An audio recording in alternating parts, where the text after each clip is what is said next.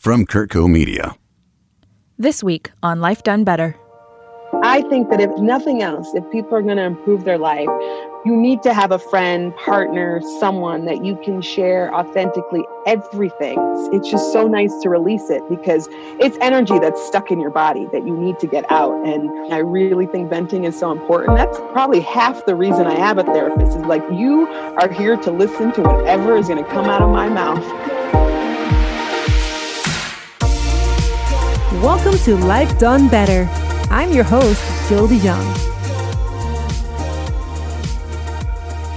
Renee, thanks for being on the show. I know how busy you are, and I am thrilled to share you with all the listeners. You've been such an amazing friend to me. Oh, well, thank you, Jill. I'm very grateful even just to have this opportunity here today. It's what a great break it is that I get to just chat with my best friend for an hour and a half. You and I share so much. And over the years, I've seen you evolve in ways that, I just find really impressive. And I've always been intrigued by the clarity of your life's mission to become a lawyer. And I think it's quite unusual for a child to know at an early age what she wants to be. Did you experience injustice or other emotions at that very young age that you use as fuel to step into this career?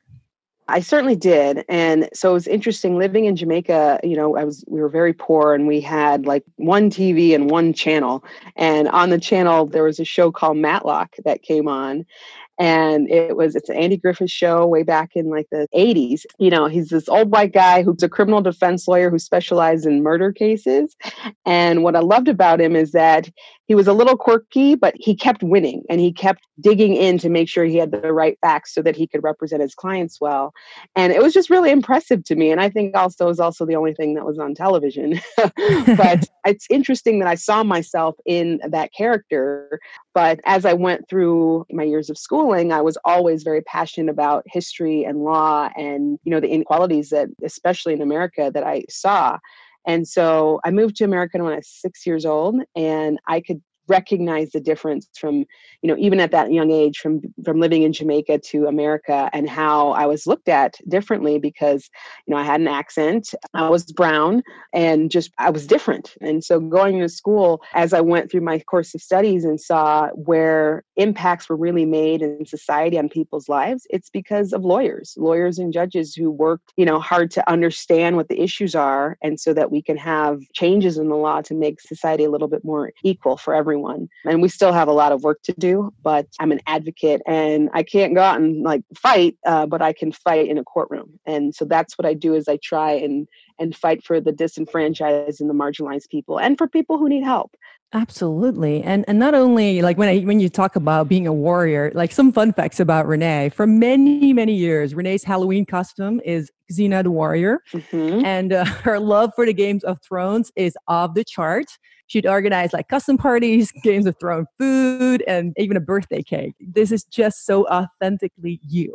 Yeah. You seem like an unapologetic version of yourself. And I do know that it's not always been like that because when you were younger, you had your own struggles and insecurities. So you've grown into being you. Do you remember some of the events in your life or decisions that you've made that made you step into your power more and more and more? I find it interesting when I see particularly other women who are trying to find themselves and they're trying to do all these different things to get to where they are. When if you really just sit with what is it that you like? What is it that you love to do? What seems right to you? What seems like a good use of your time? And for me, especially as busy as I got practicing law, I wasn't able to chip away at the things that were me. And so when I find something or someone that is more aligned with who I am and my values, it's really easy to choose that choice. So I would say that I have been proud of pretty much every decision I've made in my life because I don't make decisions lightly. And I would say that one of the decisions that I made that really helped me become more authentically myself was unfortunately getting divorced. I was, stuck in a marriage where someone was not uplifting me at all. And in fact, chipping away at the essence and the core of who I was. And I just had to get out of that toxic relationship, which was really hard because I had a child with this person. And it wasn't just breaking up our family, it was breaking up her family.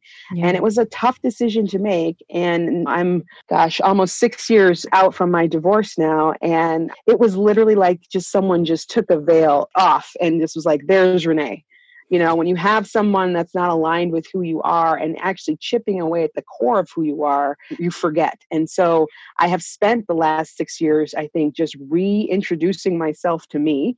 And part of that being, now with a current husband who really gets me, who gets my nerdy side.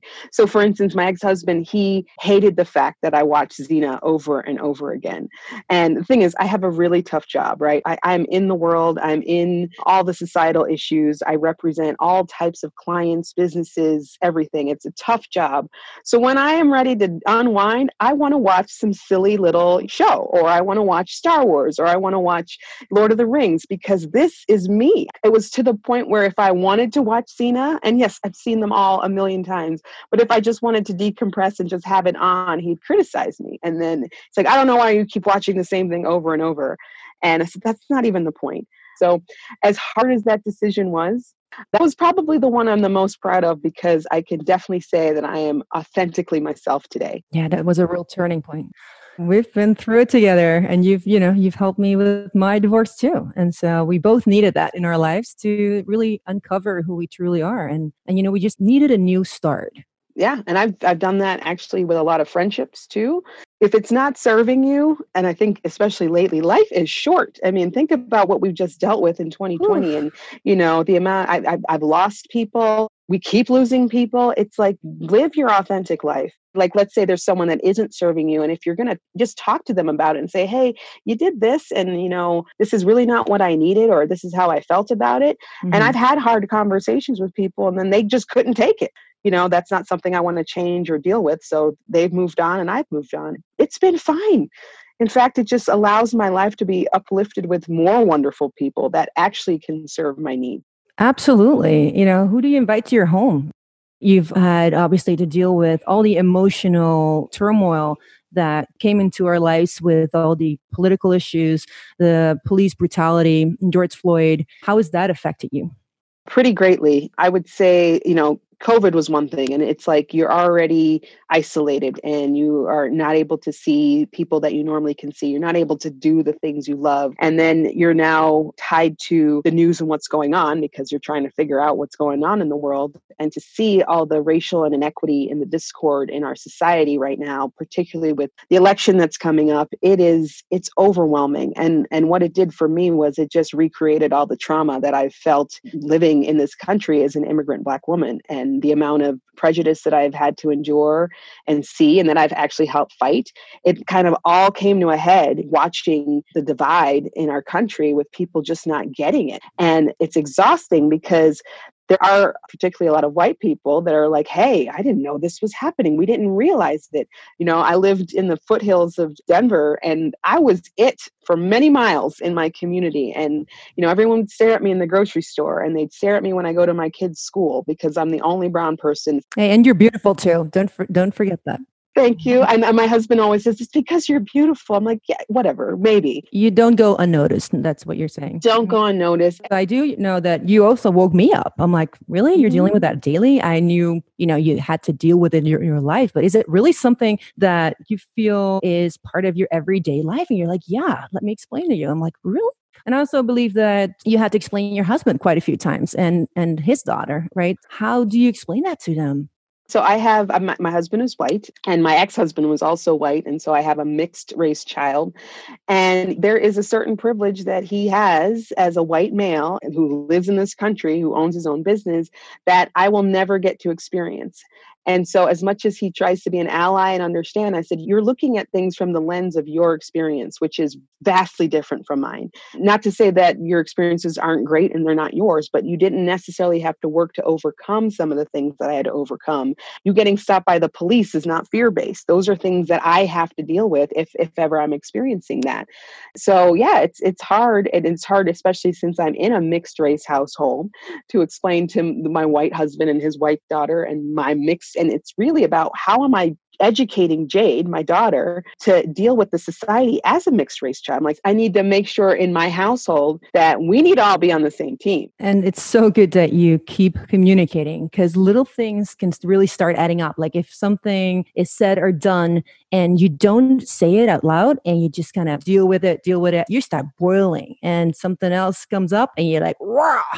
So if you just deal with all these little things that come up, it's like, hey, you know what? Let's just address this now instead of it being built up and then, make a big deal out of it. I think at this point, I'm no longer silenced. When I see racism or I see inequity, I call it out in the moment. I've done it at work. I've done it in social settings. I've done it with my husband. Absolutely. I applaud you for that. Wonderful. Let's take a quick break and we'll be right back. A Moment of Your Time, a new podcast from Kurtco Media. Currently 21 years old.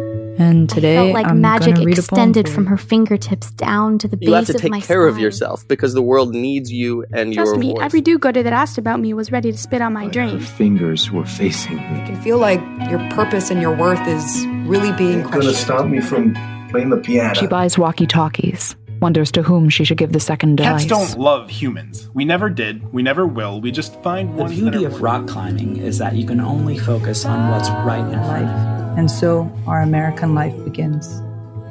We may need to stay apart, but let's create together. Available on all podcast platforms. Submit your piece at kurtco.com/a moment of your time. And we're back. And you're now in your apartment in Denver, been telling me that it's been snowing, and you're not exactly excited about that because you are dealing every year with seasonal affective disorder, right? Yeah. So, like I said, I was born in Kingston, Jamaica, and Jamaica is a warm, lovely island.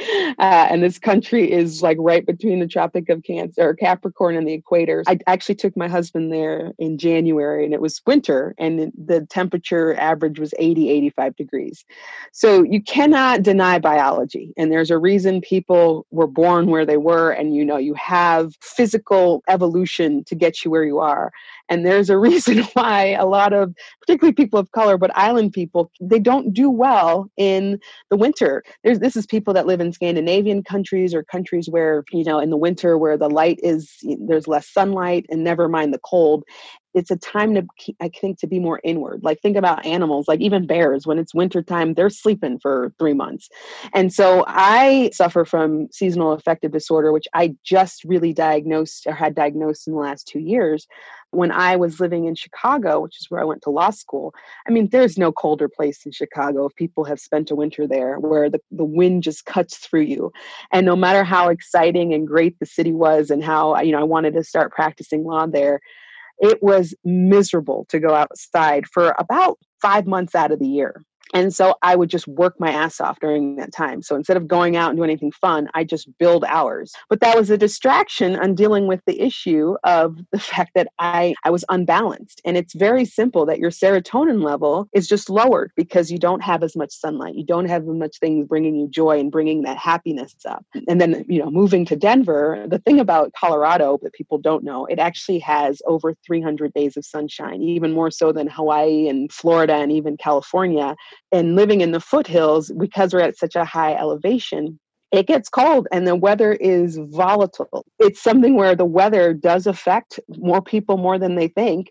And it certainly affects me. And it's that hot cold. It's that my body has to work extra hard. In the winter, I'm not as hungry and you're tired and you don't necessarily want to work out. So I've really had to work hard to manage that serotonin level, including this year in particular, starting to take medication. So I was on Prozac for 6 months, and it was literally to deal with winter.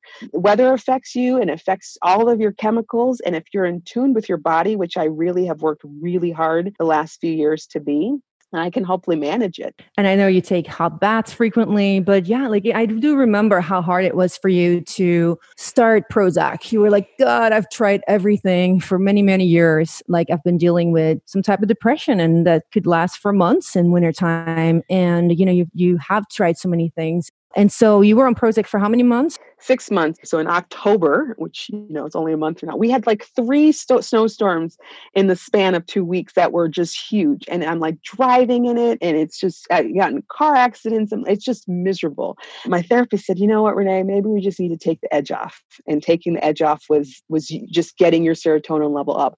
So I luckily was on a really super low dose, only 20 milligrams. And honestly, it really helped. It brought me back back to myself where I'm generally a very happy, fun person, and I love to make jokes, and when you're yourself, it's a feeling. And it was something that it came to me like about a month into the Prozac. It came to me, I was like, oh man, this works. This is me. And as much as I just tend to be a very natural person, I prefer plant medicine and, using my food to heal me. But this is just something that wasn't available, at least this time. As you know, Jill, I'm working on the opioid lawsuit for the city, and I have really understood addiction, medication, and just the whole system. And it is not something that I want to in any way contribute to. But I get that there's some things that your body needs that medicine can help with. So once the weather got better, it was like right around April, May when the snowstorms stopped happening. And I just was able to stop, and I still felt like me. And it really felt great to know that I used it for the tool that it was, and I don't need it. I'm glad it worked for you too, because it's just terrible when you just trying to get through the day in, day out.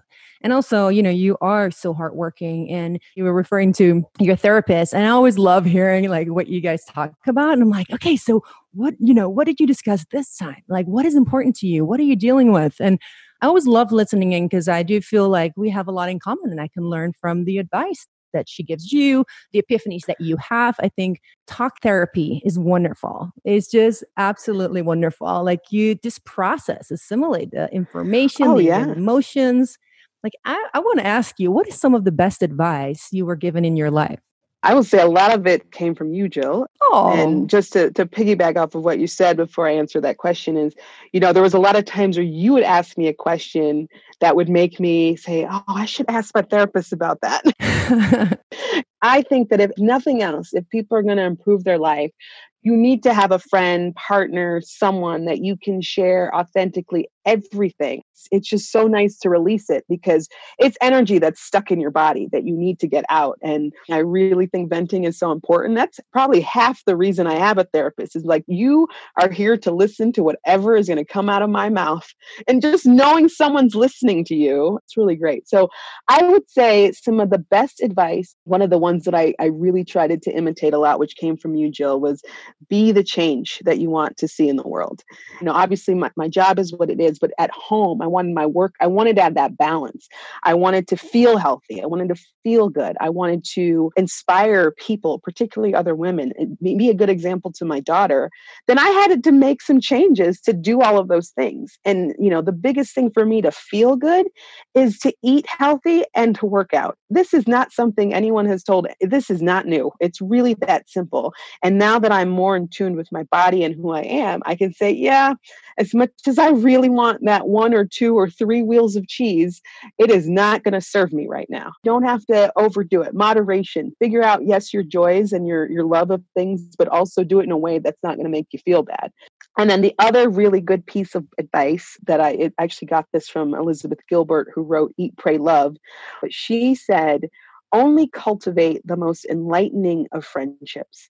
When I'm around people that have low energy, or I can't let it bring me down because I am very much an empath and I feel other people's stuff, and it might take me a little while to get out of it. And it took a while to learn that. It really did. You also helped me tremendously with that because recently when you were in Maui with me, and you and I naturally, like we always want to help in any way we can, but it also means that we have to recharge more and, really take good care of ourselves to be able to give in those amounts that we give.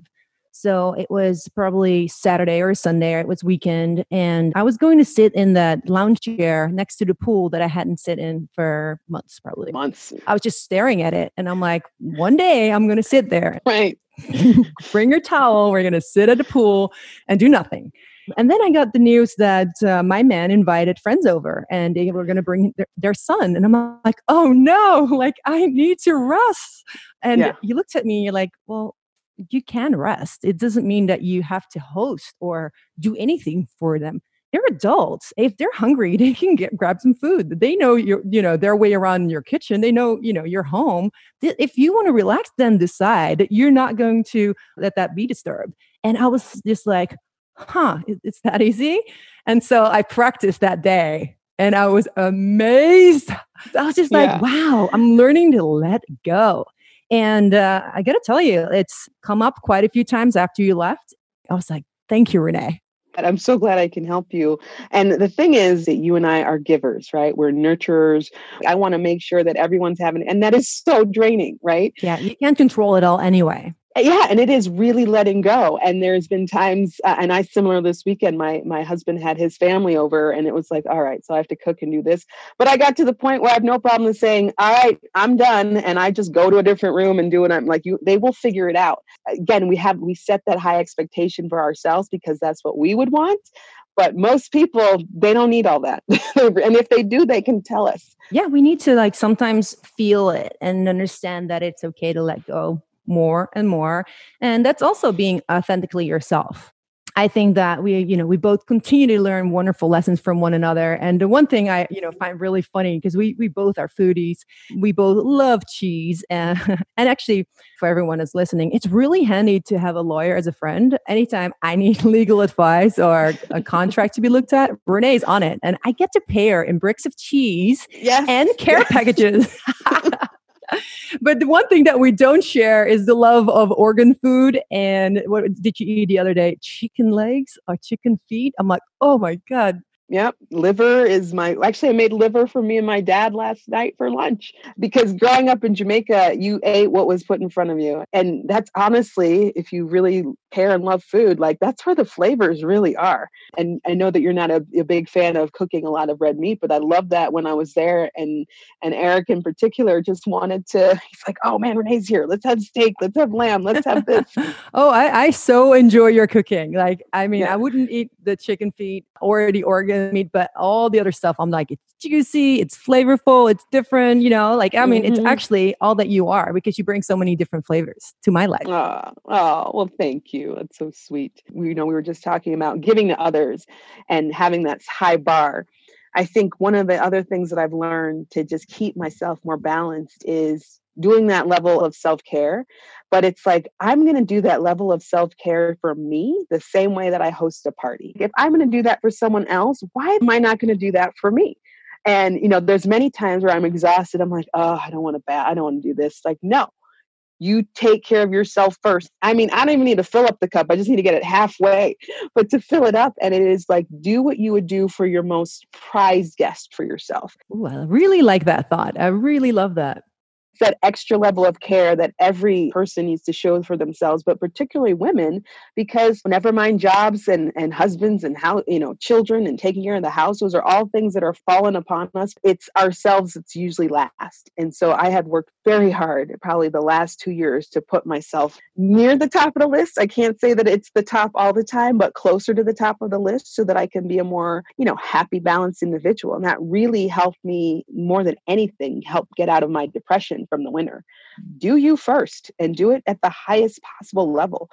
Without any guilt, really with enjoyment, and let it not be on the to-do list, but let it be on the I love myself lists. I care so much about you, and truly embody being your own best friend. Yes. Wonderful. I think this is a beautiful way to close. And I thank you so much, Renee, for sharing all your wisdom and so much love. I love hearing your voice. This is like my weekly therapy session, and I'm so glad everyone could enjoy it. I love you, and we shall see each other soon. Sounds great. Love you too, sweetheart. This episode was recorded for Kurtco Media, produced and edited by AJ Mosley. Thank you so much for joining us today. Until next time, my friends.